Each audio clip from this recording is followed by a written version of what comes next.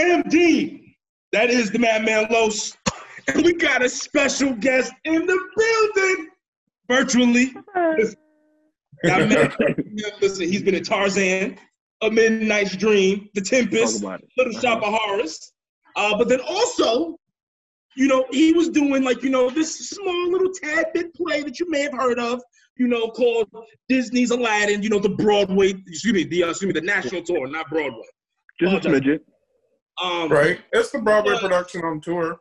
You know, just a small little one that was going on for about, 3 years? Yeah, 3 years. Yeah, you know, just nothing crazy. It's kind of going all over the place, all 50 states, kind of living a dream. You may have seen him perform, you know, as the Sultan early on in his career, but then he finished out strong as the one, the only, the genie. His name is Corey Lee Blasi. Los, cue the applause, please. Thank you so much. Granting wishes out there. Literally out there granting wishes. And speaking of granting wishes, can I just kind of ask a question? I asked, sure. So we've also had Ellis on that I know that you're cool with. And then we also had Jawan on as well. But I have to ask you, how do you go out there, especially because you're the first principal that we've had on. Yeah. And so how is it that you went out there 8 shows a week? 8 shows a week. Yeah, that's right. 8 shows a week. 8 shows a week. How? Like, and then like happy and go lucky and like. Well, as a standby, it's like you're living your dream and you always want to be on. You always want to be on. And like when you do get to go on, I would always say to myself, give him a show. Give him a show. Make him think, why didn't we cast him? Mm-hmm. And like, right. I always thought that to myself. Make them second guess themselves by your performance every time you go on. Absolutely. And so toward when it was time to like, oh, the role might be coming open. Anytime I went on during that time, I would say to myself, make the choice easy. Mm-hmm. Make it easy for them. Let them know we ain't got to worry because he's right here. Mm. So, how did that audition process go? I'm like, cardio. When I first learned the track, I would do Friend Like Me. That's an 18-minute number. I would do that 3 times before I would go to sleep. Sheesh. Just to like, okay, learn it. Make sure you know it. Because on stage, you can't think about it. There's so many other things to think about that you just have to be able to like trust that here we go. This is it. Right. And speaking of that, and so something too, because there's a difference. So because you were on the national tour, so your Friend Like Me sequence is a little bit different than the Broadway's Friend Like Me sequence. And I mean by that is, you know, right. We have to do more. We have to run up and down the stage more. On Broadway, they move up and down. Yes. Rises up for them. And so I'm not saying that we have to do more, like we are like running 3 blocks more than they are. But in those little instances, at the end of 18 minutes is when it counts. And that's when like, while it's rising up, we're walking up and down steps. And like, that's time that you can take breathing. Mm. And like, tanking up to give that ending everything you got. Mm. I haven't done it on Broadway, so I only know the going up and down, up and down, up and down steps. But still, you did that 8 shows a week. And that's what I was saying. Like once I got the role, and like anytime I felt tired, first of all, never let them see you're tired because it ain't about that. Nobody wants to see you tired. They're not paying me to be tired. So anytime I got in that building, that was my wildest dream come true. Mm-hmm. Anytime I woke up, anytime I went to sleep, I got to live my wildest dreams in front of a couple thousand people every night. So like when I was tired and I was standing behind the curtain, I'd be like, all right, look, this is what you asked for. So you can't not want to do this because the last 2 years you were saying, man, I want to do this. Make them pick me. They picked you. Now prove them why. Mm-hmm. So, and for me, once that curtain rips, it was like, I don't know what I'm feeling like. My leg could be broke, but I'm gonna get through the number. Once I can do everything on stage, I won't realize it's that adrenaline kicks in. Yeah, and like the genie only talks to the audience and Aladdin. Yeah, that's it. So until Aladdin comes out, you're only talking to the audience. Right. Because I had the opportunity to go see you. Actually, I saw you in Rhode Island, and you absolutely smashed it. And what was interesting to me was that seeing your genie, and then I've seen it a few other times, a few different genies. You projected yourself just like your presence was big. But then on top of that, it was like your performance, there was a few times in it that I really wanted to see you play a bad guy. Because in Arabian Night, you turn and look at the audience with I looked at Justin and I was like, yo, he looks like he would fuck somebody up.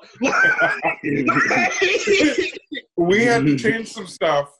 Because the way I did it, our stage manager was like, I feel like Corey is gonna whoop Aladdin's ass. like you can't go at him. I used to walk out Aladdin and chest bump him fuck all this tap dance, fuck all the fireworks, I'll whoop your ass. Rule number 1, you won't whoop my ass. And so they were like, whoa, calm down. I'm like, we could never be mean or evil to Aladdin because there was so much joy that came over that. So it was like, anytime you needed to get nasty, you had to throw it at the audience. For me, I had to throw it at the audience to be like, I can't call these people what I really want to say, but for the show. Listen, when you did it, I looked and I was like, yo, that was so the minute, everything, the minute on the first act was done. Him and I were talking, and we definitely talked about the number, because you came out front like me and you were doing it. You were out there. But I was just like, yo, I would really be interested to see you kind of do a grittier role. What do you think about that? That is, I actually started booking more roles, playing the dirtier, grittier roles. Tarzan. I love it so much because the audience the entire time is viewing this person as the enemy, as the bad guy. And at the end of the show, I don't want to give it away, but we all know the story of Tarzan. The bad man ends up killing the good guy. Right. You just didn't know that was the good guy this whole time. You got to go through the emotions of being like, look, I can't get close to you because I know what you will bring. And what happened? That's what he brought. 102, he had to die for it. So do you think you naturally like the more grittier roles, or do you like to show your range and play everything? Well, that's just it. Now I need to find something that really uses both. That gives you that ha ha ha, hey y'all, I got this, let's have fun. And now you've pissed me off. Like that vigilante kind of thing where you balance both sides. So I'll give you all the goodies. Here, let's have a good time. And then it's you stole from me now. Yeah. So now I have to show you that forget about all the fun stuff. Yeah. I can't deal with you anymore. You don't get the pretty side. Now you get the serious side. Right.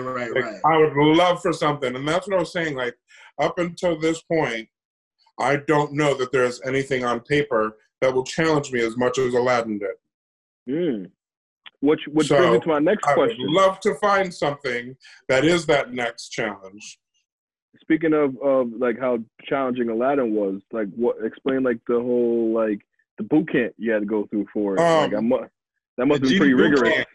I wasn't a tap dancer. Okay. I'll tell you right now, I'm still not a tap dancer. Yeah, because I'm gonna say you're a big guy, so that's a lot of. But I promise you, if you give me long enough to learn something, I can learn whatever you give me. Right. As long as I have the time to learn it, I'll learn it. Well, you got the role because you were on the original touring company as the standby. Between the three of us, I got the role because of charm. During the choreography, like, I'm not a tapper. So, like, and they were doing it really fast. And I was like, okay. So I'd go home at night and be like, well, at least you know now why you're not getting the role, because you can't tap dance. You tap dance, right. Work on that, and then, like, eventually keep auditioning. So they were filming during our genie camp, and I stood closest to the camera so they couldn't see my feet. And then they stopped and they're like, Corey, we're going to do that again, but you stand on this side because we couldn't see your feet. And, like, at this moment, I was just like, okay, don't panic. Charm them, make them laugh. And I was like, sweetheart, that video is going to look a lot better if you pay attention from the waist up than if you pay attention from the waist down. And, like, any second I got, I was like, okay, make them laugh. And then be funny. Make them want to be around you, because, like, make the personality and, like, make everything else shine to where they'll think, oh, we can teach him to dance. He can learn the choreography. Look at everything else. It was the charisma that basically. Yeah, it was like blindside him with everything else. So they can't, like, oh, we'll teach him the stuff he can't do. Look at everything else he's bringing. And so then I just had to put in the work. How did you and, like, I had a trainer the whole time. It's so hard, especially, like, cooking in a hotel room that doesn't want you to use a George Foreman, that only has a microwave and has a refrigerator that won't hold anything size enough for me to eat for a meal. So it was like balance. It would be like, okay, well, if you're going to do this, if you work out, you can eat more. So put those meals, and, like, I'm the type of person that when I wake up, I'm not really hungry. And, like, I can go to the gym and not need food fuel before the gym. And the way that worked with my body is, so I would wake up, drink a lot of water, of course, like take my vitamins and everything, go to the gym, then eat a big meal, like basically eat whatever I want, because that's breakfast and lunch. Right. Then do a little physical activity.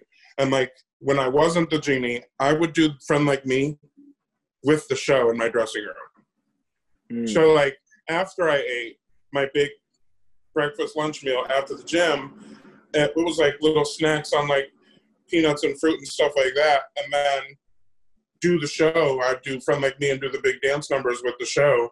And then after the show, I'd eat a sensible, like, grilled chicken breast or something like that. But, woo-wee, it was hard. And, like, I would go to the gym before the show. I'd go to the gym. I felt like I was always in the gym. Well, you were like 275 on the bench.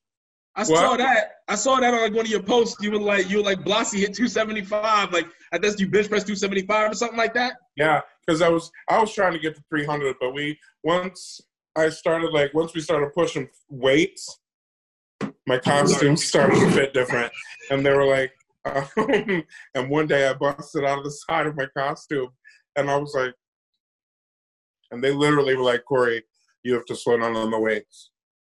And, like, my armbands started to fit differently and stuff. And they're like, sir, less curl ups, sir. Right. It's great to see that you're in the gym every day doing your cardio, but do your arms need to be that much bigger? The genie's not supposed to be jacked. Right. I was like, well, hey, y'all wanted me in the gym, so you get what you get. So you know what, we're gonna come up with Aladdin now. You know what I'm saying? Well, give the Disney people a chance to exit first. I mean, will ya? Yeah. Let them know that there's a disclaimer. No, about that transition. It was the hardest and the greatest thing I have ever done in my life. And, like, if they were to ever say, hey, Corey, can you come fill in? Absolutely. 100%. I would love to. That show will always have my heart. That company was one of the greatest companies I've ever worked for. Well, hopefully they are doing it. Well, because I know last time Ellis was on, he said that the show closed, unfortunately, because closed early due to COVID. But then I did like a little more research into it. I guess that they wanted to reopen it anyway, but they're going to just do the set designs or something differently with it. Yeah, because the first tour, we played all the theaters that we could fit in because it was a 30-truck tour. Okay. And so some theaters we were just too big for. And so they're trying to configure the show to have all the razzle dazzle and spectacle without cutting it and losing anything, so the audience doesn't have to not get what the first tour had. So they're working on that. With this, I'm sure it'll be delayed a little further. It was supposed to be in the fall of 2021. Right. But again, who knows? And I don't know. I don't know if I can. I don't know if I have tour in me again. Like right now, I really want to focus on New York and like do some work and maybe some TV or film, stuff like that. And but the road is serious. I'll go back, but right now I want to focus on being here. Speaking of that, because now you got Broadway Black is not coming back until September because of COVID. Right. Governor Cuomo. How has that changed, the auditioning for you for one, Broadway roles, if you even can, and two, have you now started to focus more on, let's say, voice acting or, kind of looking at other avenues?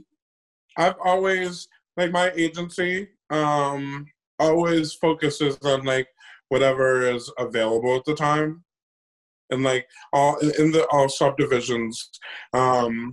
Amazing agency, DDO Artist Agency, they're the best. And they have a bunch of little, so I like TV and film. I have my legit agent that is theater, and like I'm also able to work in other aspects in the office. If they see something that I fit for voiceover work, they'll send it to me. If they see something for TV or film, they'll send it to me. So as that is available, they send it out. But like auditions for theater and stuff right now, there are a couple submissions for things, but nothing for Broadway. And some submissions will come out, and then they'll find more news about COVID, and then the audition will be canceled. So let's figure it out right. I'm not jumping. Do I want to go to work? Yes. Do I want to go back to doing what I did? Yes. Am I saddened by what is happening and that like all my friends and stuff don't have jobs? 100%. But let's do this the right way. Absolutely. And not jump into a puddle of mud. No. So get it handled so we can bring the art back. Because that's not rush into missing. Everybody needs art. And no matter what it is, music, like art, portraits, painting, creating, everything. Every kind of art is what we need. But we don't need it more than life. You got to live first. So that's true. Now, if a couple fools want to say they know better than what they know and what the doctors know, if they want to go out and do a couple things and get out the way, right. Well, you know go what? ahead. Go put up a couple productions. So that's just keeping people out of my way. You want to guinea pig them, huh? Right. But if you would go out and do an audition, despite what's happening, and if you'd go work for a company that would be willing to put up a show despite what's happening, unfortunately, you're going to get whatever happens. You deserved it.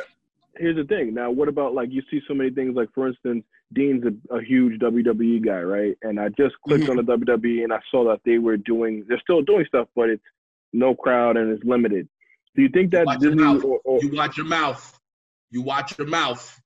Yeah, right? Well, you watch your mouth where you going. Also, like, I'm just saying. Like, make sure, are we testing before the fights? Are we checking temperatures before the fights? Because a lot of it is heated temperature, so their temperatures are already going to be higher before anything starts. So, right, because of that job, you're amped the second you're on property. So they should be tested like in the hotel room or something. But as long as they're testing, and like if if you're gonna fight somebody and you're like, okay, we're gonna do this, and like I've hung out with friends. Like,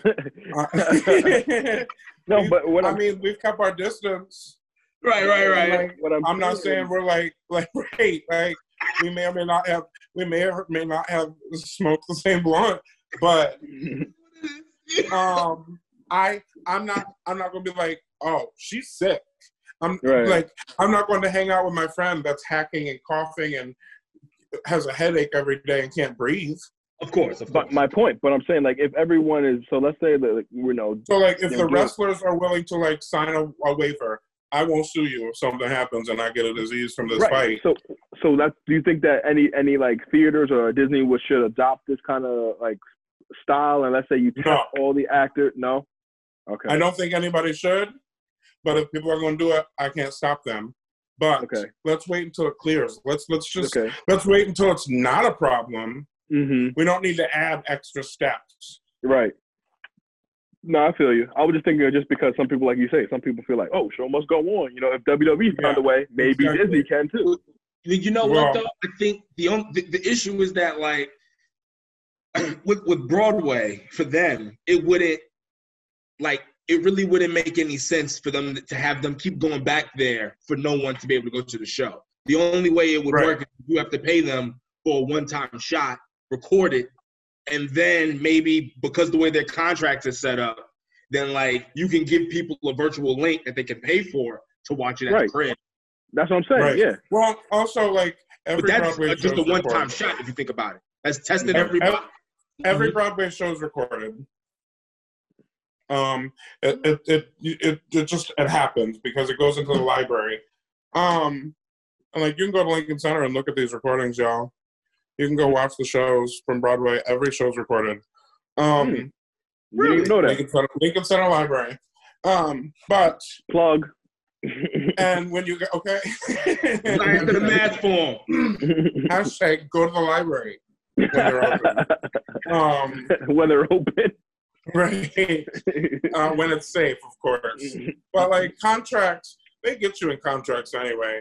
Because like if you sign a contract, somewhere in that contract is like, in 15 years, if we want to use your picture on a poster, we can do it. So you sound multiple, like trust and believe. For me, you put me on a Broadway stage, you use that footage as many times as you want. Yeah, because it's good for your brain. Yeah. Use it more. Use it so much that I can use it. Yeah. Any press is good press. Right. Put it out there so much that I can put it on my social media and tag myself. Look at moi. Right. Let me get a good copy out there that's not a bootleg. So you know what? I have a question. I wanna kind of go off the rails a little bit. Because no, this is gonna be good. Because Ellis like touched on it, but we didn't really get into it. But I definitely want to get into it with you. Speak on the road life, because he said that y'all would go out sometimes, like just like people in the company, and then people find out that hey, Aladdin's in town, and they just kind of lose their mind. Here's drinks. Here's drinks. Here's drinks. Here's drinks. If you're an adult, you can handle yourself. So, do you have any funny stories that have happened in some good towns? Everywhere. People always, first of all, like some people, this is their first job. Like out of college, first gig, they're young, they're ready to live their life. Or some, this is their first job that pays what this does. Right. And like you get into a city and you're instant celebrity because you're only there for a couple weeks. So kids get wrapped up in that. And then the next day when they're crying how tired they are, and the old folks in the show are like, we ain't gonna hear that. You can go home whenever you don't have to go out. Right. And me, once I became the role officially, I didn't go out. I didn't drink at all because I didn't want to have to. I was finding new ways to deal with my voice and like make my voice sustain for 8 shows a week. And like, something I've learned in that time and with this role is that like you can't belt that show 8 times a week. But for me, as a standby, every time I went on, I was so geeked that like energy to me is like, oh, I'm belting, I'm chesting through this whole number. Hey. So like, what you mean. For like to be a standby, yeah, go ahead, belt it. But to do the show 8 days a week, baby, I went to the ENT and I was like, I got nodes, I got polyps, I got something. There's something on there, I need help. They scoped and everything, and she was like, calm down. This is the first time you've used your voice this much, isn't it? And I was like, yes. And she was like, I've seen the show on Broadway. She was like, how do you prepare? Blah, blah, blah. And we talked. And she was like, well, for starters, I don't know why you're trying to belt the whole show, period. So it was your ENT who put the science to the math for you. Right. And I was just like, you know, I was always like, give it the belt, because that was power. And explain that for the people who don't know, who are not Broadway. Like, for me, I'm like, belt is like your chest voice, loud and proud, like, giving everything you got. Like 0 to 100 and just going. Right. And like, I'd still give dynamics, but it was always like chested. And then I found like fun little ways to change the dynamic of what I was doing, and it would make the audience react differently. And then that would give me more stability for the longer notes. So like saving your voice. Play it up. I was also somebody that was like, everything's got to sound perfect, which is why I was like, I'm a belter. So I'm belting it, so it also has to be perfect. No, it needs to be ugly. It needs to be funky. It needs to be real. Like, if I'm feeling some type of way that like, this is how a note has to come out with my face looking like that, that's what needs to be done. Not trying to belt it and chest it and like look like I'm singing and look pretty. No, because that's not honest. So you kind of paced yourself through it and found your own rhythm. Yeah, basically. And then like you find more. You always find your hills and valleys, of course, but like then you can find like little cracks where you can like get this in like a spoken tone, and now you've held this note longer than you thought you could, and like you know that this part's coming up, so you prepare yourself, because friend like me was like, make it to this section, breathe, make it to this section, breathe, make it to this section, and like you always had to change characters, drop of a hat, and it was so much fun, and like so much excitement was in finding different things to do vocally to change that up. So that's how you like keep it fresh. Right. And before I started Aladdin, the year before, I was doing Tarzan, and that's a baritone bass. So for a year, I was singing baritone bass. Then I booked a tenor gig. So then it was also like, pipe it up. So now what is your range? I like to think that I have a pretty big range, but I don't have a full basement of a bass, but I can get pretty low. That's why I'll say baritone, because it's a term that people use and have accepted. But like a baritone and a tenor, I could do both of those solidly.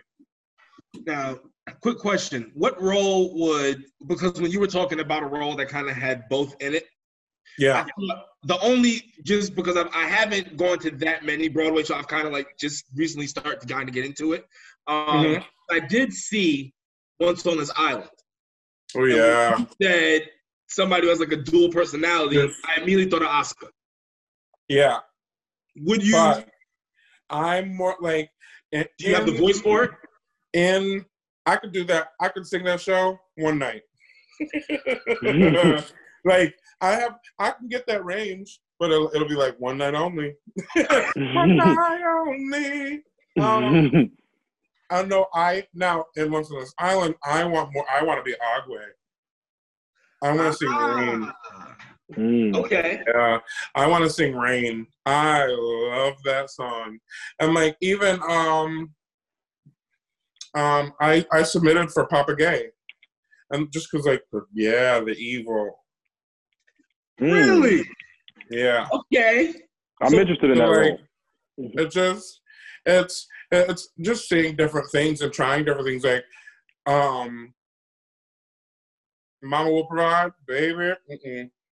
Just wants to. I got you. That's fun to sing in the shower. Right.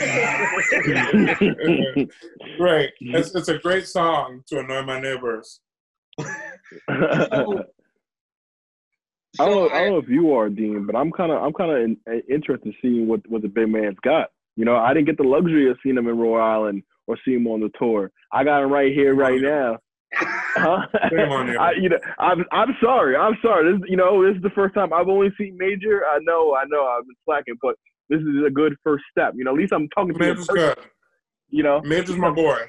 Yeah. You know, that's the only one I saw. And I was really close to him. So I appreciate the whole pageantry of it and the act of it. So now that me talking to all of Jawan, Ellis, now I'm getting a more like behind the scenes appreciation for it, because I'm like, I only saw a Major, but now I'm working. Everybody has a different process and everybody knows their own remedies, you know? So, and everybody's, they're all talented, because you wouldn't be talented if you wasn't here, you know? So I don't know, man. Dean, like, you know, what's up, Corey? Is your voice warmed up? Can you give us a second? Oh no, I'll tell you right now, I'm not warmed up at all. Do you need a warm up? The more, just pay attention. Like as we're talking, there'll be little. You'll just break out naturally. Little snippets. Okay. All right. Okay. All right. If not, I'll go get my laptop out and Google a clip. Listen, we can make it a production, okay? Does the kids still say Google me? They do. Funny enough, that's actually how I found. Like, that's actually like really how I found you, because like I kind of get like in this weird like obsession with things sometimes. Like I just kind of want to know everything. So I was on Google, looked up James Monroe Aguilar, and then just kind of like fell into the whole genie thing. And then just kind of was like looking up shit. You know what I mean? And then yours came up. And you were in a blue suit. And that was like, I was like, oh, okay. He's like really genie. And then like you did it.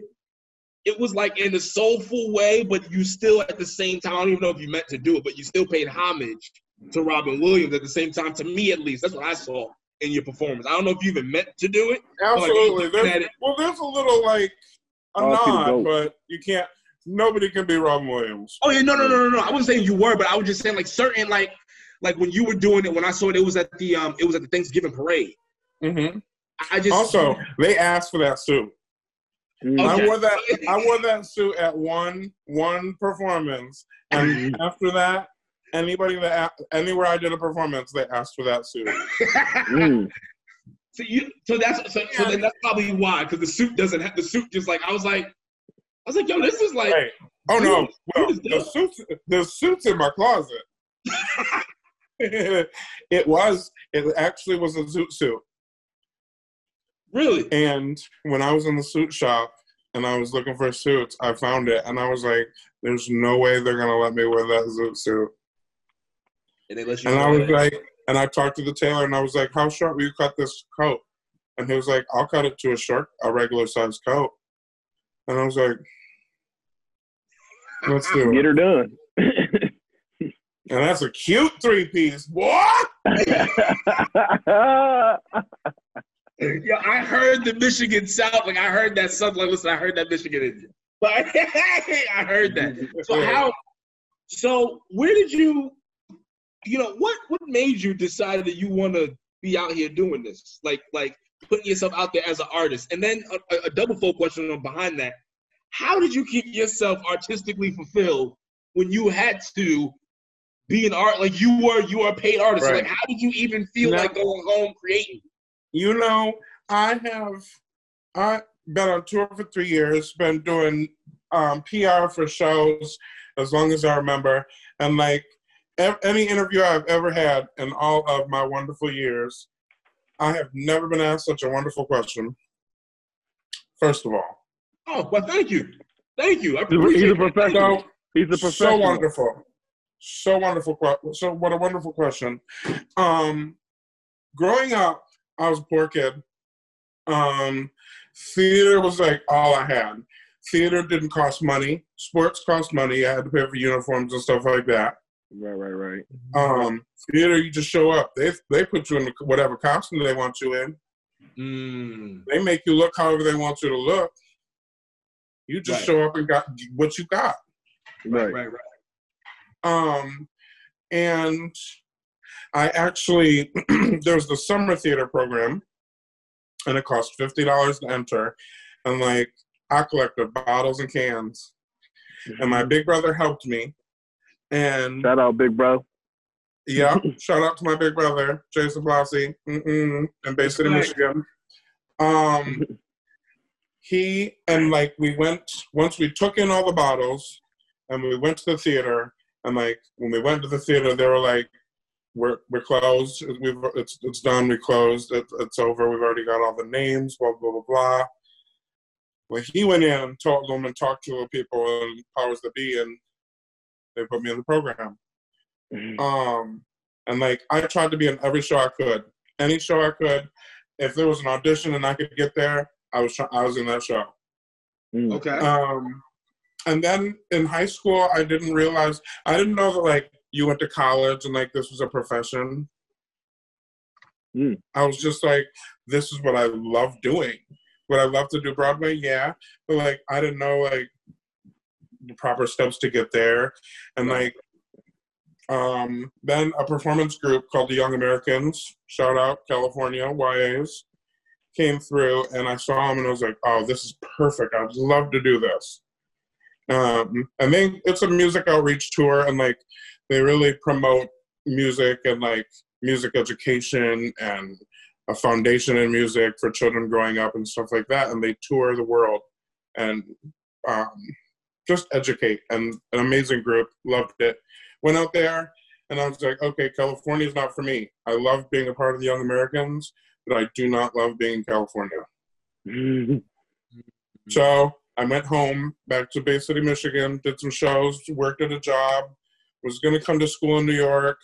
9/11 happened, and my mom was like, I don't want you in New York right now. Can you wait a little bit?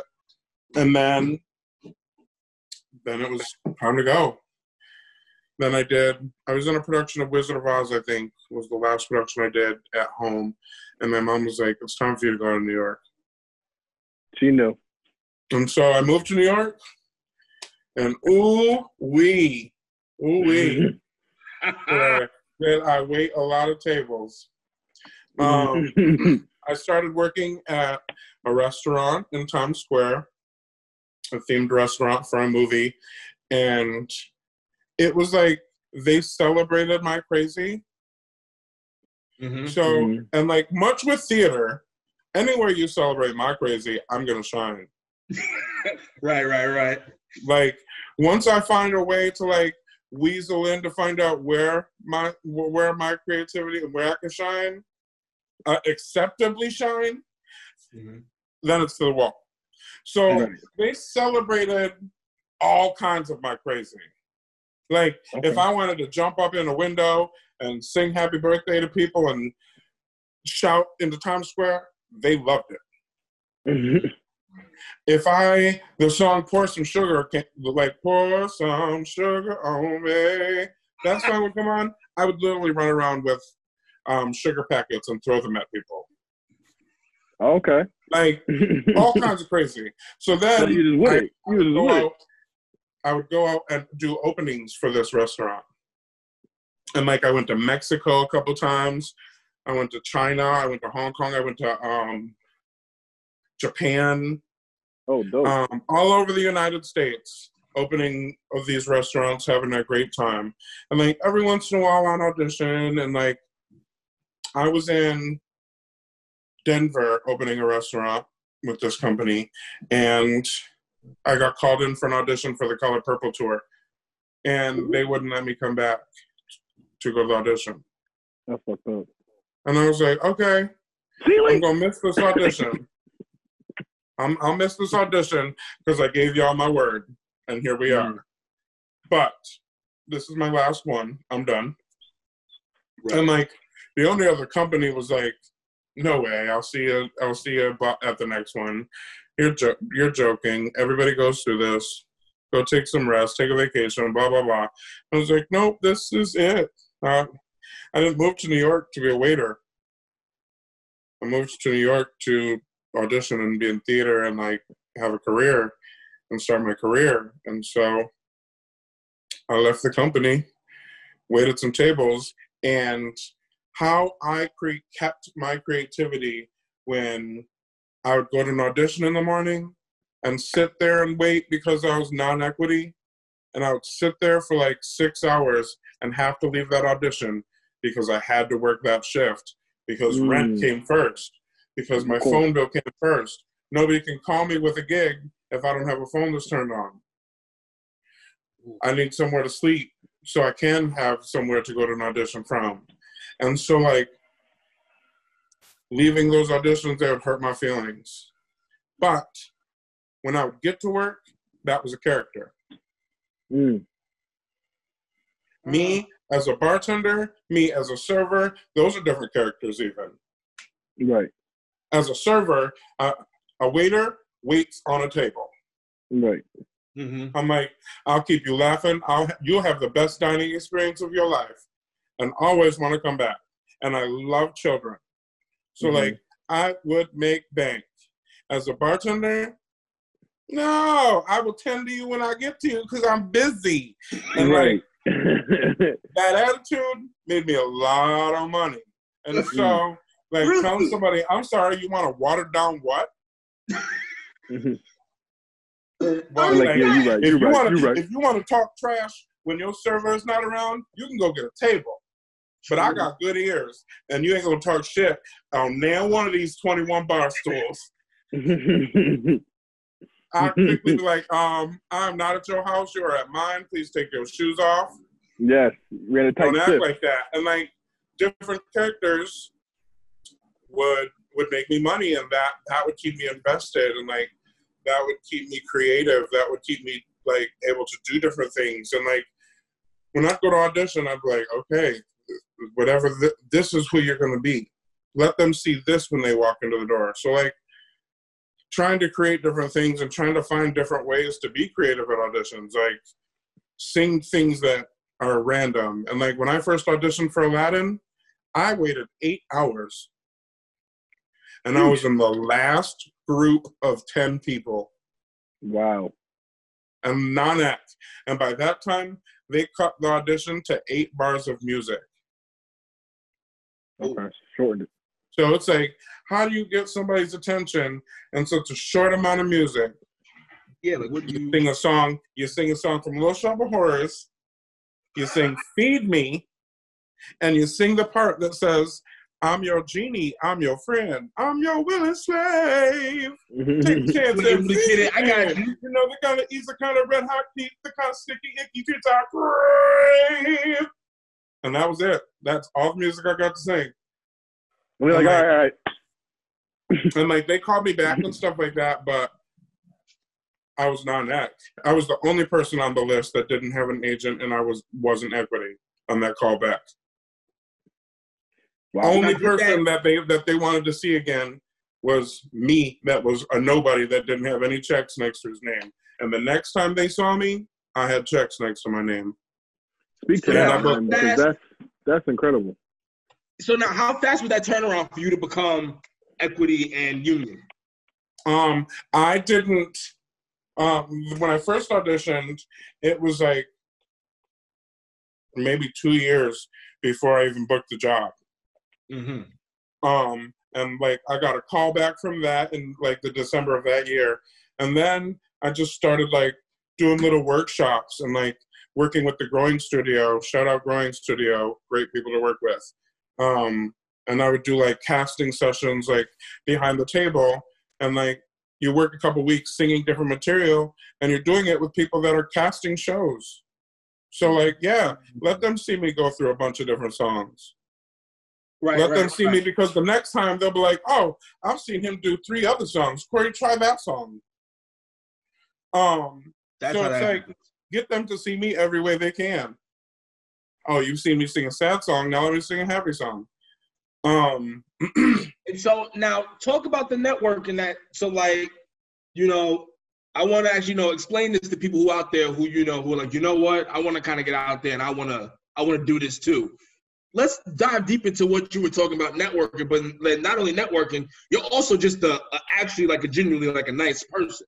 So how does that go? That's another thing. Like together? Not everybody. Once you get to a certain level, everybody in the room's talented. So how do you rise above that? Make them want to work with you. Make them want to be around you. Comes back to your charisma. Like anybody can sing a song. You can teach anybody to sing a song. You can teach anybody to do a dance. You can teach anybody to say words on a stage. Literally, you can. But what can't be taught is like, I want to spend, like when you're in tech and you have 8 days a week that are 12-hour days. And like, do I want to spend a week around this person 12 hours every day? I'm like, when things go wrong, like, I'm on a tour bus. Do I want to be on this person on a bus for a 5-hour trip? Probably not. Like, little things like that. What is it going to be like going into your dressing room every day with this person? And so, like, stuff like that for me is like, ha-ha! It's going to be a good-ass time. Everybody's going to laugh. We going to have some music. And like, absolutely. If you need a hug, you'll get a hug. If not, run your business, but we going to have fun with our family. That is Genie-like. Exactly. But at the same time, there are some people that don't pay attention to those rules. How do you deal? I have a gift that I get to like, I get to do what I want. I get to do what I've always wanted to do for a living. Like, how can I be mad? How can I be angry? Speaking of that, how do you, because you are such a nice person, like genuinely you're cool, because like I just hit you about the blue and then you were just so receptive, and then, just thank you for that. Yeah, appreciate that. Literally, you don't have to be. You could have just been like, thanks, dude. Exactly. But what else would I be doing? Sitting on my couch. Oh, nice. We're going to get to that in a second. But I do want to know, how did you deal with assholes? Like, because you've worked on so many different shows. I know that everybody hasn't been cool. How have you dealt with, like, some of these hard to deal with motherfuckers? As sweet and lovely as you think I am just the same way. Vindictive. I'm about to say, you look like a nice guy, but you look like an asshole too. Yeah, but you look like you're ready for it. I will make you feel so bad that you will apologize to me for something that I did. Which is that's a superpower right there. Right, like I will. That's master projection. Right, I will alienate, and like I hate to be that person, so I'm always gonna lead with my happy and like what I want everybody to get. I'm always gonna lead with that, because if you really do, if there comes a time that I have to check you and put you into that place, I can rest and not lose sleep knowing that you put me there. So like, if I cut you off, you gave me the scissors. Oh. But like, how does that's a bar. That is a bar. You should actually put that on you should actually make that a t-shirt. Like, I cut you off, you gave me the scissors. That's actually dope. I will give you every kind of kindness until like I feel like, oh, did you just try to play me? Right. I think I am 13 years old. But then, well, clearly a child needs to be spanked. It takes a village. Yeah. So here's the question: how do you deal with the politics of that, though? So what I mean is, like, have you ever dealt, like, because you've been a principal, you've been an understudy, you've been a standby. So how have you dealt when you've been in like the understudy? Bless you. Thank you. You've been in like the understudy or even the standby role. How have you dealt with a hard to deal principal? Because everybody has always seen me shine with friendliness and charm. Right. Make everybody see that shine. I got you. Because when people do see me check somebody, they're like, they get the same way. Corey is the nicest person I know. Why the fuck did he just have to check him like that in front of us? Mm-hmm. And I have had to do that. There have been instances where somebody will come up to my boss while I'm having a conversation first and interrupt. First of all, to interrupt me while I'm speaking to somebody without saying excuse me or anything, it's like chewing with your mouth open. Like grounds to get slapped in the throat. I hate it. And like slapped in the throat? Like I'm not gonna be like, I'll be with you in just a second. I'm gonna be like, what you should have said is excuse me, because you just walked up on two people having a conversation. Now when we are finished, I will gladly speak to you with whatever is so important that you have to stop what we were talking to. And then I'll go back to have my conversation. But then you better have something powerful. Right. Now you just got checked for no reason. When I'm done having the conversation I was trying to have, I'm going to be like, now everybody pay attention because this was so important. We had to be interrupted. So everybody listen. Gather around. Lend an ear. Gather around, children. Gather around. And then, right. And then that person's have an announcement to make. Then that person's like, well, damn. And I'm like, you can't be mad at the truth. Mm-hmm. Something tells me that this has happened. Like, right. Oh, he's speaking from experience. That 100% happens. And he's speaking from experience. I so strongly stand behind, you can't get mad at the truth. Like, yeah, get upset. But like, as long as I have spoken nothing but the truth. Sometimes they can't handle the truth, though. You know what? What's this podcast I try to keep things over 100. See, once this podcast is over, I'm going to text you because I think I'm going to ask you if it's this one person. I think it is. I'm going to text you. You don't even have to text me. You can say it right now. Say their initials. You already know what it is. You know, MJS? I'm an instigator too. I'm an instigator. Is it MJS? Oh no. Okay. No. That is like. I was ready for it. I was too. I would try to. I would always try to like keep that one hyped. I hear you. And like for me, when I was a standby, I felt like my job was like the hype man and the insurance.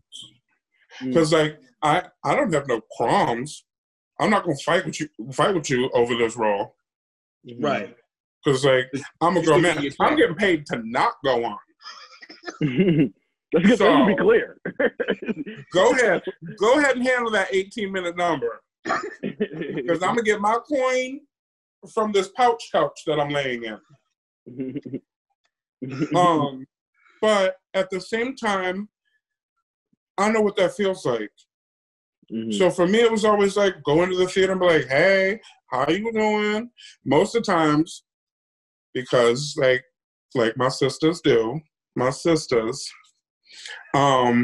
it would be like walking to the theater. Hey, bitch, what's going on? We didn't have children in our show, which was a good thing because the second I walked through the stage door, my mouth went off. And like, because that's how I talk to people. And like right. Jasmine, I call Jasmine bitch. Like, I call Jasmine bitch so much, I could get my dresser and her dresser to call her bitch. And like, and just fun stuff like that. Also, like, shout out to her though. People are struggling, so to keep people. I want to give her a shout out because her and that motherfucking Aladdin, holy fucking shit, those two motherfuckers. They done did that. I love them both. First of all, he's one of the best people to ever be in a scene on stage with. He gives you so much that you want to give more than you're giving. He is so Oh, He's dope. he's Is wonderful. it Jonah? Not Jonah. Jonah. Oh, yes, Jonah. And Kaena. Now, here's the funny twist. Jonah and They grew up Kaena, together, right? what? They Yeah, grew up together. they did theater in middle school together. Mm. Then, like, Circle of went life. their separate ways, did college and stuff, and then saw each other at the Aladdin audition, and they ended up being Oh. Aladdin Jasmine. Look at that. But like, you want to keep the backstage area, the backstage morale up. You want to keep everybody's spirits up because everybody's far away from their family. Everybody's on tour. They may lose their luggage, blah, blah, blah. But at the same time, leave that shit outside. Mm-hmm. So You getting paid to do 3 hours at most of work. 3 hours. And like, when I was the genie, ain't now one of y'all hoes doing more work than I am. So don't nobody come to this door being tired. Shit. And y'all weigh half of what I'm carrying on this stage. all right. At best. So since I was wrong, and I definitely, since we're here, can you give us the initials of the individual that you had this situation with? Since I was wrong, 'cause I thought it was one person. That boy looking for it, boy. That boy, Okay. that boy AJ. searching for the T. AJ. Oh! I did want to ask you this, but since you said you don't care, I'm going to ask you this. Because AJ, for y'all people, y'all can figure it out. We're not going to put it on blast like that. But y'all probably going to figure It's out not my on next blast question. now? Yeah, I'm it about will to be up say for my his next name question. anyway. Albert Jennings, one of the hardest working men on the tour, but that bitch got under my skin because he knew how. Like, he's one of my dearest friends. And like, he'll tell you in a heartbeat, he's aloof. But he's the type, here's the perfect way to describe Albert. Like, y'all, anybody watching, I talk shit because I would call him and say the same thing to his face, and I have. Mm-hmm. Albert is the type of person that if you went to a restaurant and saw like a fresh salad with fresh mozzarella on it, and Albert said to the waitress, "I'll have an order of mozzarella sticks," and she says, "We don't have mozzarella sticks." Albert's gonna be like, "Well, you have mozzarella on that salad." You see how everybody that just heard that story kind of wanted to slap him. I'm like, he just don't. See, Just don't. But he's one of the hardest workers, and single-handedly, without an agent, like, got himself to understudy Aladdin in that tour and went on as Aladdin on the tour. Like, he's a hard worker and very talented and has one of the biggest hearts of anybody you'll ever meet. Mm. but But it just I call him avocado because he's that extra. Like he top shelf. I will tell him in a heartbeat, Albert, I can't afford you.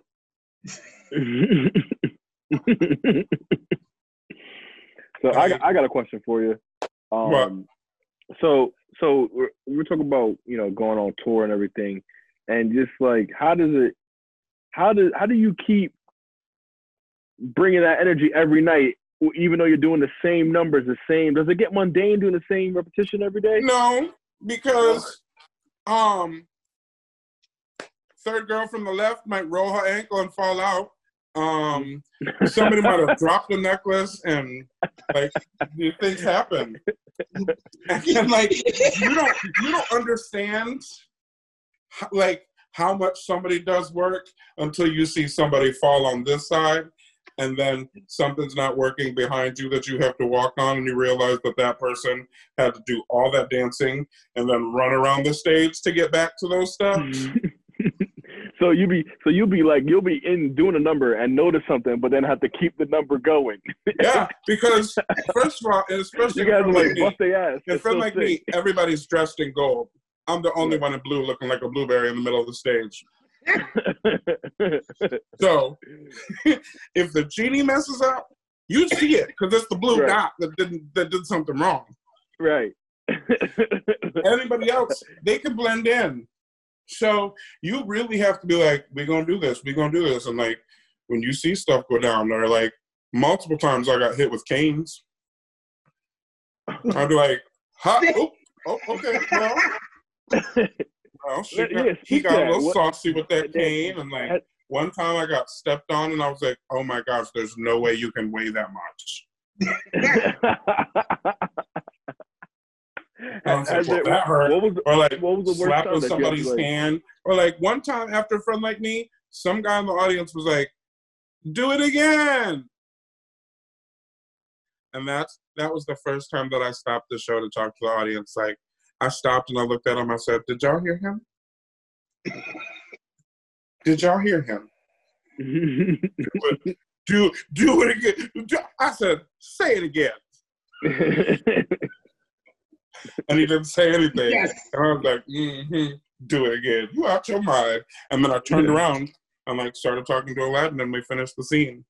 But stuff like that, like it's live audience, something's always going to be different. Or you might forget. I went into the White Room a couple times. So what happened? So like when you have forgotten, like what is the funniest thing that has happened? Like when you were on stage and you just that you had the rebound from. Yeah, where you're like looking around at folks like, help. I don't know what I'm supposed to be saying. They can't help you.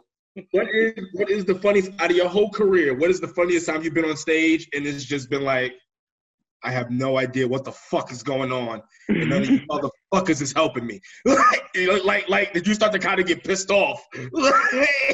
whole career, I don't know that anything has been like so bad. Well, no. I mean, like, it may not even be that bad. Like, it may not. Like, the audience may not notice it, but like, right. For instance, like, so like Los and I, we both were athletes. This is the way I can equate it. We both were athletes, so like, there could be like when you're watching us play football.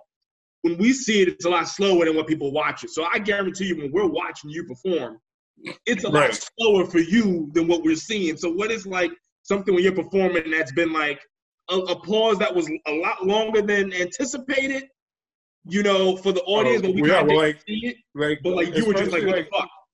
Friend like me, there's not time if you mess up to fix it. You're constantly saying or singing something in that number that like, if you mess up, there's no room for ad-libs to be like, oh, I just messed that up. It's because the song's already past you.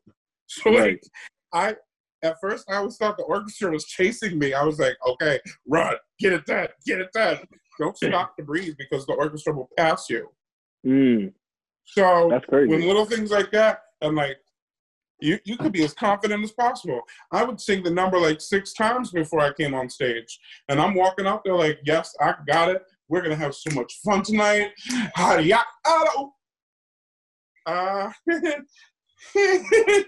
Turn around, smile, and like try to figure it out. And like in my head, it's like I'm going like this, flipping through the script, trying to find the page.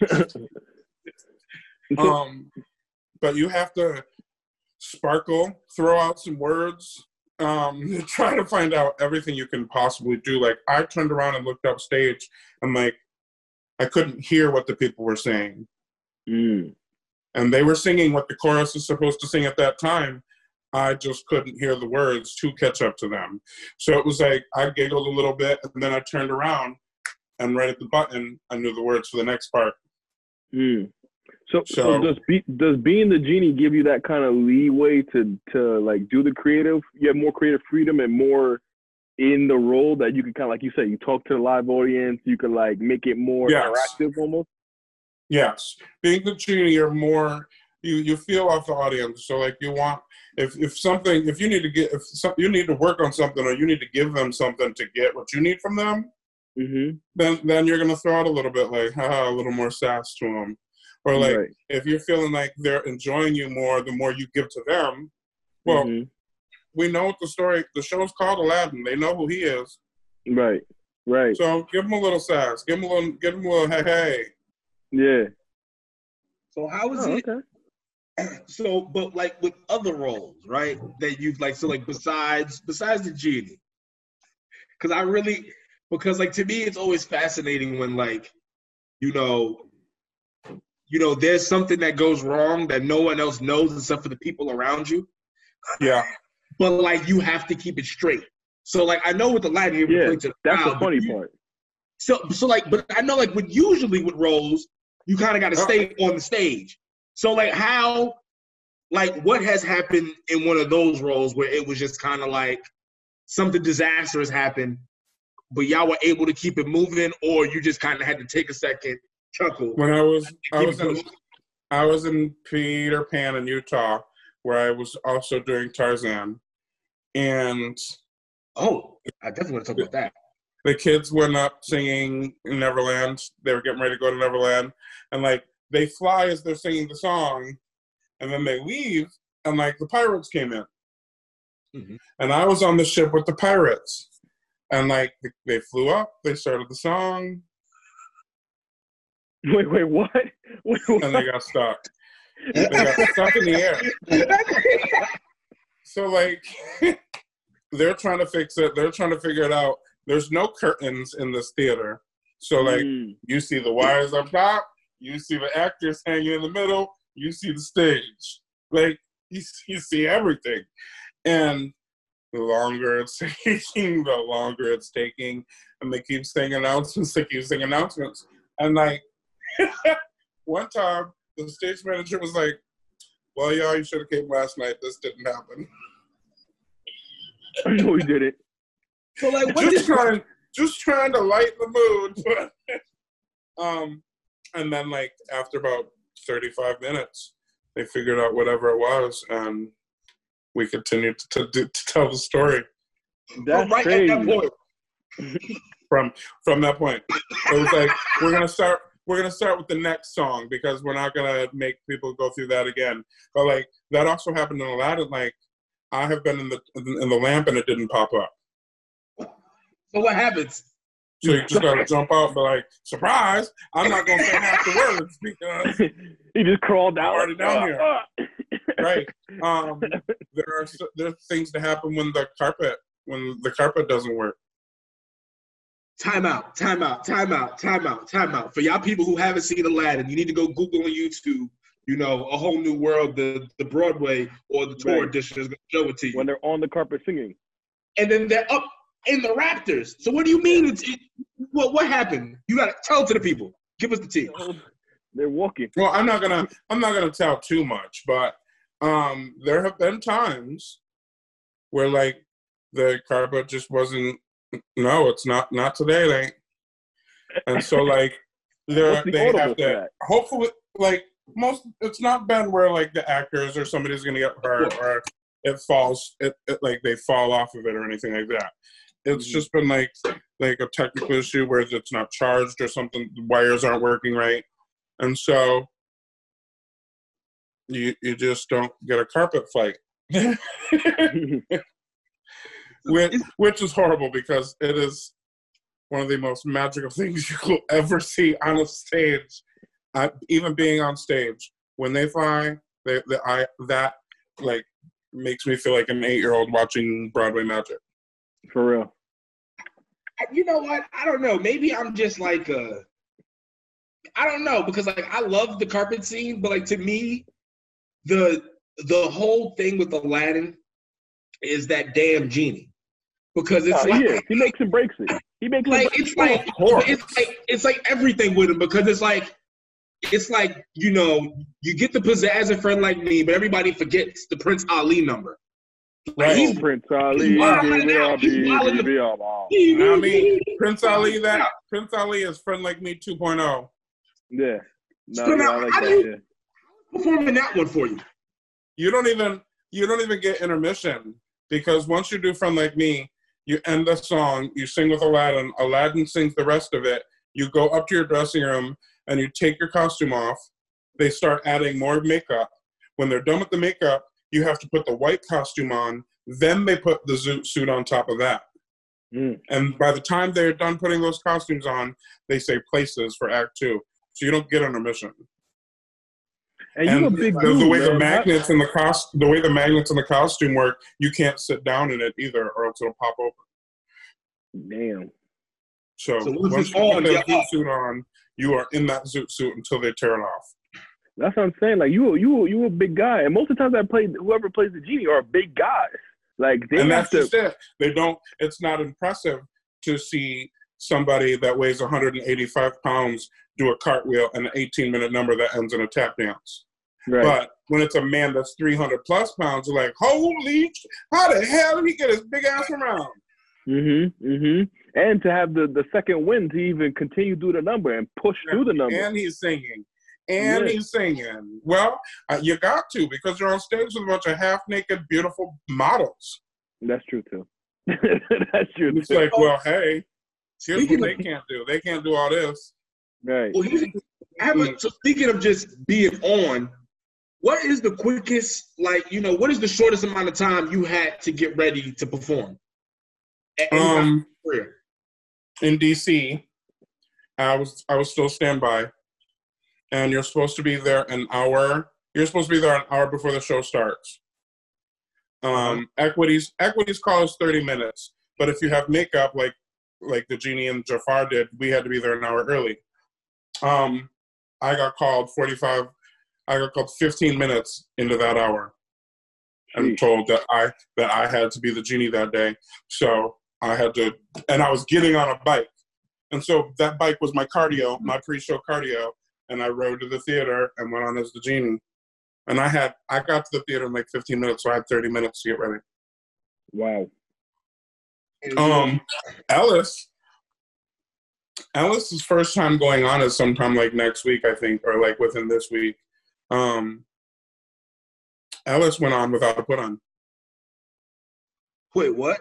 Oh yeah. He said that. Like, he said that he's never practiced or anything. You're supposed to have a put in where you wear all your costumes and you do the full show, and everybody else is just in their street clothes. So you know where everything is. And that's the first time that you do the show full out on stage. Ellis did a performance without having done that. And, like, he's a man. Ooh, he did it. And, like, anytime that something were to happen, like, if something were to happen with somebody during the show, they stop the show for somebody to get ready, and you get ready, and then you go out and finish the show. The only time that happened, Ellis had to jump in.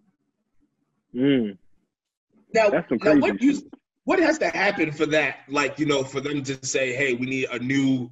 Like, how do they even handle that when that transition happens? Do they even announce? Well, you get to the theater thinking you're fine. You're in Arabian Nights going fine, and then like you get sick or something, or you twist your ankle, and like you finish Arabian Nights with a twisted ankle, but when you get off stage, somebody else is getting ready, so they can start with Friend Like Me. Okay. Absolutely. So like you come off and you're just like immediately somebody would just be like, "Hey, I'm done. We got to get somebody else in." If it really happens like that, they usually know when it happens. So like if somebody feels like, if the stage manager that's calling the show feels like he witnessed something just happened, he's gonna radio while you're still doing the number. This person get to the dressing room and start getting ready. And then everybody in the company knows something happened. So then everybody's up and ready to go. And you're in the dressing room getting ready. If they need you, great. If they don't, even better. But you're still getting ready. He's like the head coach. It has to be. You only have so much time. That's crazy. That's with every show. You don't want to, but because we're doing what we love, so like you go to the theater like I can do it. You get through it and you're like, maybe I can't. Well, we're all human, as much as you want to push. For me, I'm like, if I go to the theater, I'll get to the curtain call. Well, y'all are athletes too, like all of yeah. Because like y'all are doing like the whole, especially the ensemble. They are like, but then and I mean the ensemble in every show, not only just 100%, but like they keep kind of everything moving. Yeah. They're nonstop moving, like, and in some shows, things are happening so fast that you're not even paying attention, and that ensemble is what's making everything happen. Like, I have worked with some of the best, and some of the not so best, but. So what do you? So, as we come out to a close, because this has definitely been, great having you on. We definitely want to have definitely going to invite you on, again, whenever you want. We should have like a Genie reunion. I got some steak to cook tonight. But yeah, I was about to ask you, could you break down, one kind of what you've been cooking for the people lately? Because I've asked you, and then I'm actually, after this, I'm going to have to hit Ellis back up because he sent me he was cooking like some fried chicken and like some some collard greens and like some some soul. Sweet cornbread. He sent me like the recipes. But for you, I'm seeing you. Ellis be cooking fried chicken like it's Sunday on Tuesday. And that's the gangster thing about it. That's a big mama. I'm like, boy. And so then I like see it. I'm like, you know what? I always thought about making a bacon wrapped meatloaf. I ain't never made meatloaf a day in my life. Can we talk about that? Can we talk about that bacon wrapped meatloaf or that bacon wrapped asparagus? The bacon wrap. Well, here's the thing. I just went and got this new wrap so I can cook the bacon wrap asparagus even better. Because that bacon wrap asparagus was everything. And a lot of times it'll just be me thinking, what do I want to make? Right. And then like today, I was like, I wanted to make bacon wrap fillets. My grocery store didn't have fillets. Yo. So I still bought a nice little sirloin that I will wrap with bacon and stick stick toothpicks on the side to cook it. And some first of all, I love like little fingerling potatoes and like little baby potatoes. Yes. Because they're easy to cook. Cut them up, and that's another thing. Most of the stuff I just throw on a pan and throw it in the oven. Mm-hmm. Mm-hmm. Like wash it, cut it up, season it with a little olive oil, some pepper and salt. Throw it in the oven, forget about it. And like chicken breasts, I'll cook those up in the pan with a little teriyaki sauce and like a little concoction I make. And then I'll throw that on top of the vegetables and finish it in the oven. Mm. It's so easy. Like I'll be finished and I'm like, man, that was too easy. That bacon wrapped meatloaf though. Can we get how delicious was that? And I know personally, I have to ask you this. That was so delicious. I don't know if I took a picture. I sent you a picture of the final product, like my plate, but I don't think I posted it because like I was eating, like I just kept eating and eating. It was so good. But what I will say, especially with the macaroni and cheese, it was 10 times better the next day because the barbecue ketchup glaze was able to like get into it and like, ooh, because like you made a sauce for the mac and cheese. I made the sauce. The mac and cheese. They had like 5 different cheeses in it. You're getting me hungry, man. Let's And I think this was one of the first times I put Philadelphia cream cheese in my macaroni and cheese. Really? Mm-hmm. Now, what was the 5 cheeses you put in there? Yeah. Come on, we gotta. Because everybody has their mac and cheese. Because I thought that was a Karen thing to do. I didn't know that I like to change mine a little bit every once in a while just to see what I'm doing. Like sometimes I'll put bacon in it. Sometimes I'll like this time there was a bacon reserved in the mac and cheese. Oh, talk to me about it. A reserved cheddar. Ooh. An Asiago. Oh my fuck. A white cheddar. Well, Asiago is probably the best cheese in the world. A sharp cheddar, and there was like an Asiago Romano mix. And I put in like a healthy dollop of Philadelphia cream cheese. But like I mixed it with heavy cream and like melted it all like almost all down. Then just take it off the heat and let it cool down.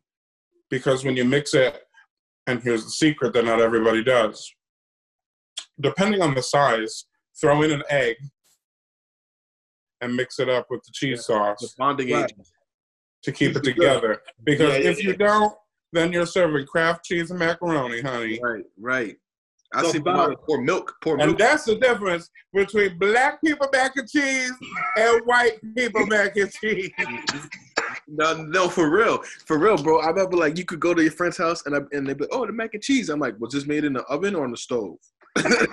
Exactly. And that's how I could tell. And even if it was made in the oven, it still looked like it was made on the stove. Exactly.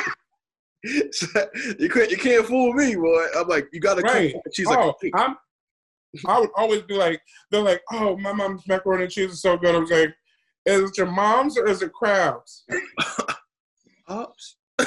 Like, because like even being poor, macaroni and cheese didn't come from no box that I ate. Yeah.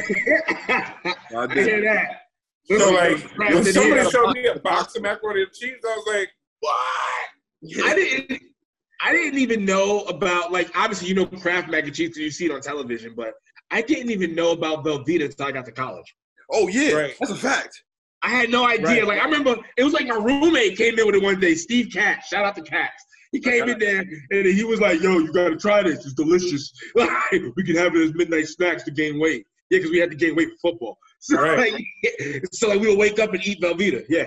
And you were like, "This is the greatest white people mac and cheese I've ever had." And to speak Well, to it that, was because you know what? It was like 3 minutes. You know what I mean? Some really quick calories. Go right back to bed. Like, Right. I And went, that warm cheese sauce makes you feel good inside. I ain't mad at it.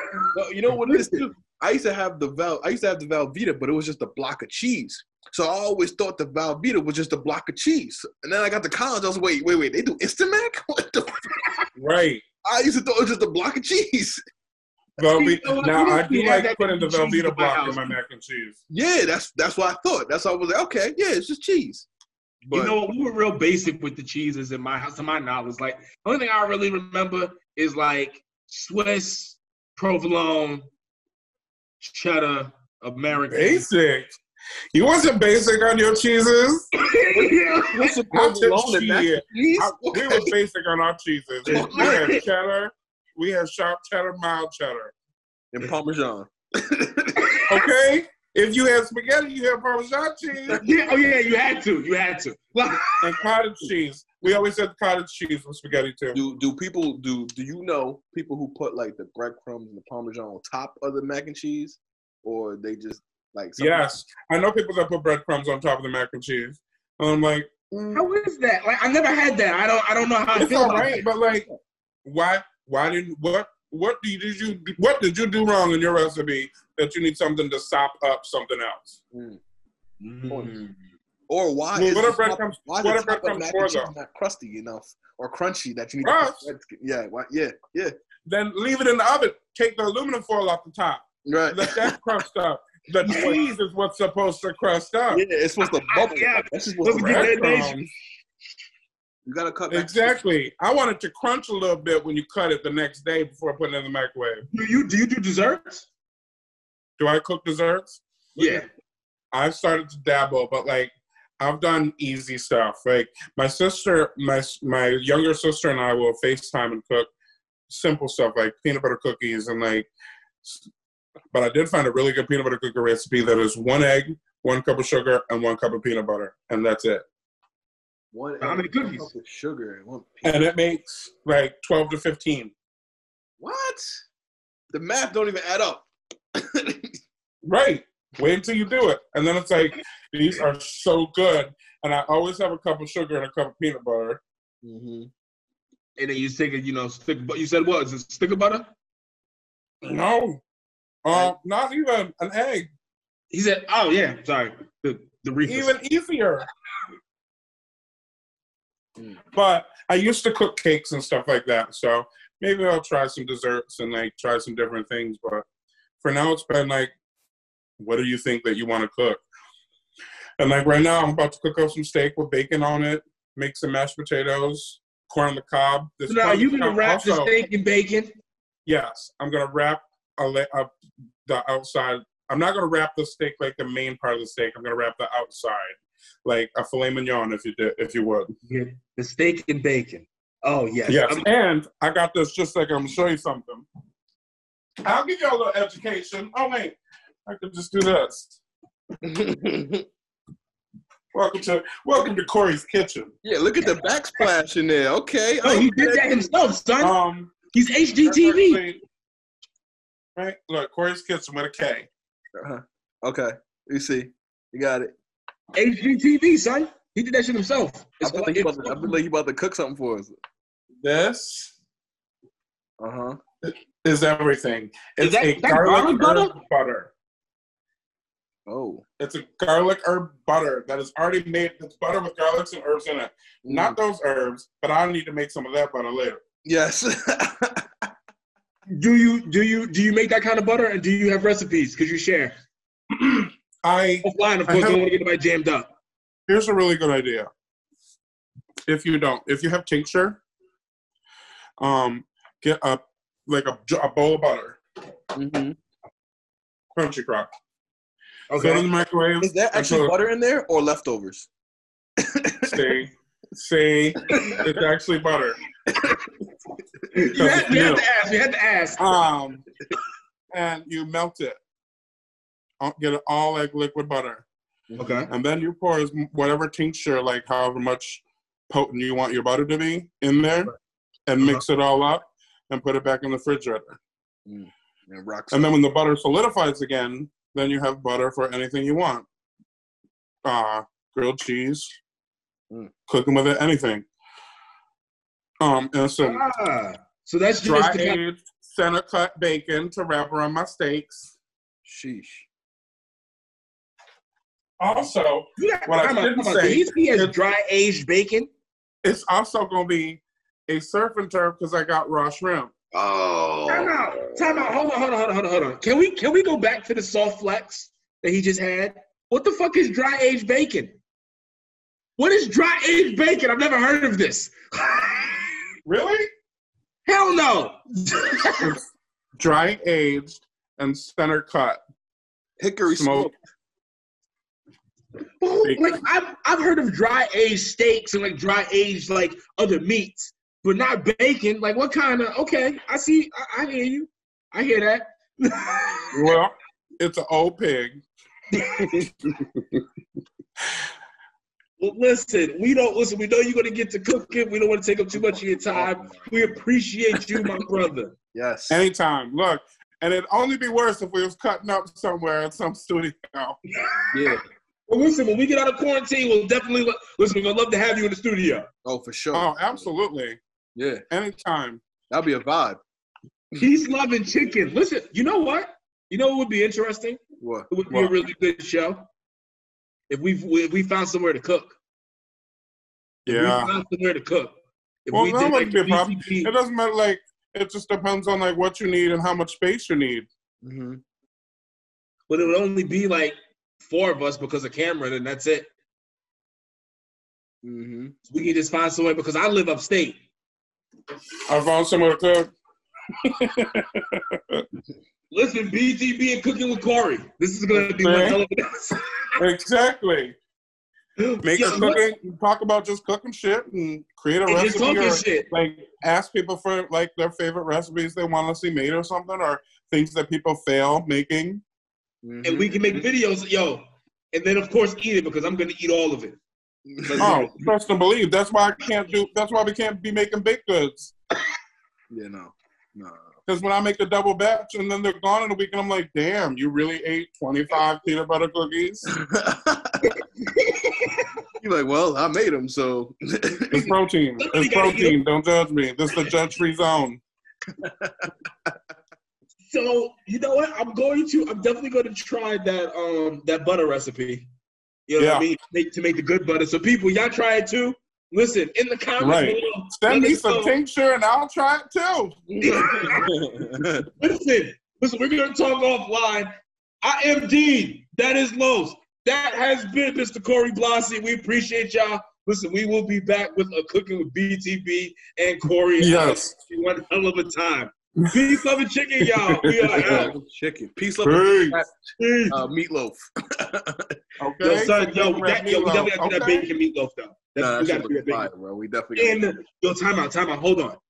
Bacon wrapped ribeye steaks, too. Yeah. You know what? Maybe I could do a crisscross pattern on the outside. Oh, son. Y'all talking. And then after that, and then you throw the asparagus on top of it too. Yo, you gotta And relax. then hit the asparagus with the. Listen. You gotta hit the asparagus with the salt guy like that. I'm right. Like some like artisan meal right now. Yo, son.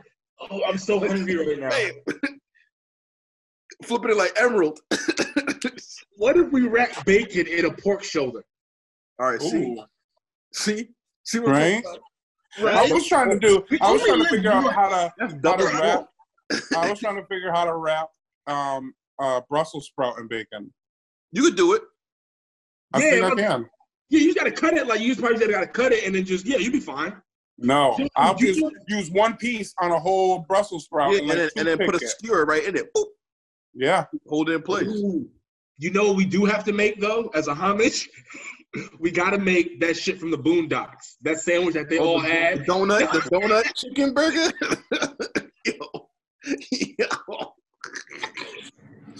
Ain't no good. Up to no good. We gotta listen. The listen, donut do this chicken with people. We gotta have them see us sweating and shit. Like, right, got the meat sweats. Yeah, exactly. It's like nothing better. Fried chicken with Krispy Kreme donuts on it. It's like. Listen, Jack, you need to sponsor us. Stop fronting on us. Destruction, right? Okay.